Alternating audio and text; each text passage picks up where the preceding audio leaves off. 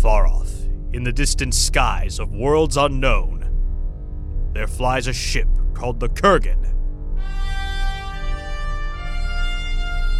Aboard, some of the toughest sons of guns for hire this wild universe ever knew.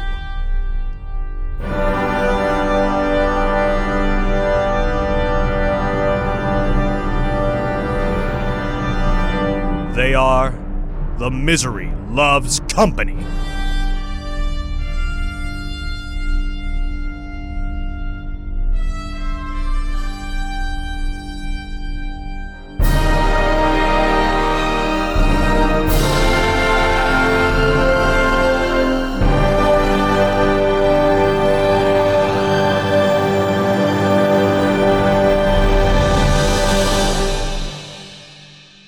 The past is certainly catching up with the Misery Loves Company. After landing on a crowfolk planet in search of Cobb Gnarly's missing maiden, the company was attacked by the immeasurable murder of Werecrows. Then attacked by their former friend and now the king of the Gladiator planet Fork. Then by the space police for lying and also blowing up a moon. Then by the now angry Bloodbeasts they freed from an asteroid. There's no putting it gently, folks. Things are looking grim. We're boned. There's a way out of this. Please, tell us the way out of this. Dadgum, all we gotta do is escape. It's that easy. Ding dong done. Your turn to talk has concluded once more. Kyrgan, what's the chances of us getting out From of your this? current position, I can do nothing but pray. You can pray? I believe your current situation is more urgent than the philosophical hurdle a computer praying to a deity presents. But if you insist, we can start a dialogue. No dialogue. Exactly. Shut up, Bernie. What do we need to do? The mission is to find and retrieve Vanessa Crowelton. I have been scanning the planet for her life signs consistently, but I have not yet located her, alive or dead. We have to get out of this rubble before it all comes down on us. Psst. Bernie, we concluded your session. I'm not Bernie. I'm a crowman. Caw. A what? Down here. Below their feet, a crowfolk's head stuck out of a hole in the ground. Lift up this crow hole cover and follow me. I get it, like a manhole cover, but for crows. Solid. Amazing. Ahab, Bernie, and Clyde followed the crow guy down the crow hole into the sewers of whatever city this once was. I didn't know crowfolk had cities, much less cool underground sewers. Y'all get a bad The rap. prejudice of the galaxy against the crowfolk is a long-standing mire that all my people must wallow in. Much like, at this moment, you are wading through eons of crow shit. I'm losing contact. Kyrgan? This area is impenetrable by almost all communication methods, even quantum. Sounds serious. It's our hang zone. I want a hang zone. What's your name, friendo? Christopher Crowston. How come y'all always putting crow in your name? How come y'all always abducting us, eating us for holiday? Great question. I have no real response to it, so I'm going to ignore it completely, ethically and otherwise. I respect your openness towards new ideas, Rockman. Thank you. I abhor a new way to think. Can you help us with something? Besides saving you from cosmic horror, gladiators, space cops, and falling rocks despite your burly friend here's innate and outwardly expressed crowphobia? Yes. Sure. Do you know if a crow named Vanessa Crowelton is down here? Not personally. But if she's alive, she's down here. Everyone alive on this planet is down here. Werecrows really did a number on you, didn't they? Their numbers blocked out the sun. All lost some lost all. God. Gonna be a sad crow feastmas this year, that's for sure. I don't care for you. Yeah, well, get in line. He has a way with birds.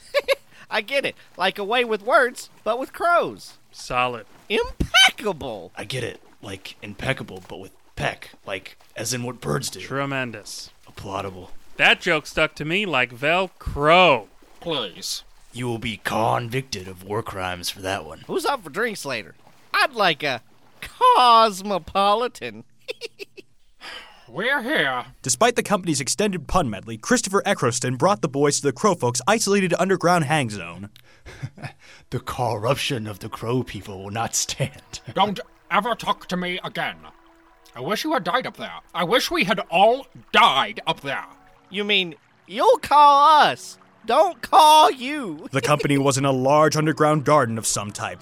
It seemed to be an adopted structure. There were trees, the likes of which neither Ahab, Bernie, or Clyde had ever seen before. Ahab stopped a crow person pecking around one. How long have crows lived here? Since we chased off the fly people. Huh. Interesting. So you don't have the moral high ground whatsoever to be angry at us for eating your people constantly. Hey, is there someone named Vanessa Crowelton here? Yeah, she's here. She ain't going anywhere. What do you mean? She's, what would you call it? Patient zero? The infector? Yeah, we got her in stasis. She's the only thing that could cure the outbreak, we think. Top crow minds agree. Can we see her? Sure. Follow me. The company followed the crow to an even more secure facility within the delicate beauty that was the crow's hang zone. Here she is. Patient zero. The trio approached a crow woman with beautifully maintained feathers and eyes as dark as the eyes of crows, which is to say a medium to heavy brown. She was interred in a small glass coffin with just a hint of ice covering the thick glass. Interesting. So she started all this? We're fairly certain. Call. How long can she survive in this? Indefinitely. We have very secure and... All right, now how are we getting this out of here? Can you carry it? Yeah, turns out I can. Can't do no shooting, though. We just gonna have to move fast to avoid the terror that awaits us outside. Let me focus on that. You do what you do best. Carry heavy things. I do other things. Y'all love my spaghetti. Yes, Bernie. We love your spaghetti. Can't have spaghetti Sundays without spaghetti. That's what I always say, doggone it. Yeah, well, true. Come on. Let's try not to be too conspicuous. Sometimes you guys are called right. Be colorful. Not to agitate the crows any further than we already have. Noted. Honestly, this was easier than I ever expected, given the state of things. Cobb hopefully will believe us that she was already diseased. Clyde, can you look like that guy Bernie may or may not have just killed? Unconscious. But really, really unconscious. That's called a coma. I know what a coma is. It's... Don't make a comma joke. You don't know how those work. Quiet. Either. Can you? Can I? Why don't I always look okay, like... thank you. Come on. Clyde morphed into a shape vaguely similar to that of the fallen crow. Nothing, however, could hide the shape of their rocky, chubby friend Bernie carrying a cryotube. Caw, sorry everyone, just a quick move, nothing to see here, caw. Say, what is that crow doing with the only cure for being a werecrow? Do you crows think these Johnny Randos have our best interests at heart? I don't know, my good pal. What should we do? No ideas in my head, my good pal. Caw.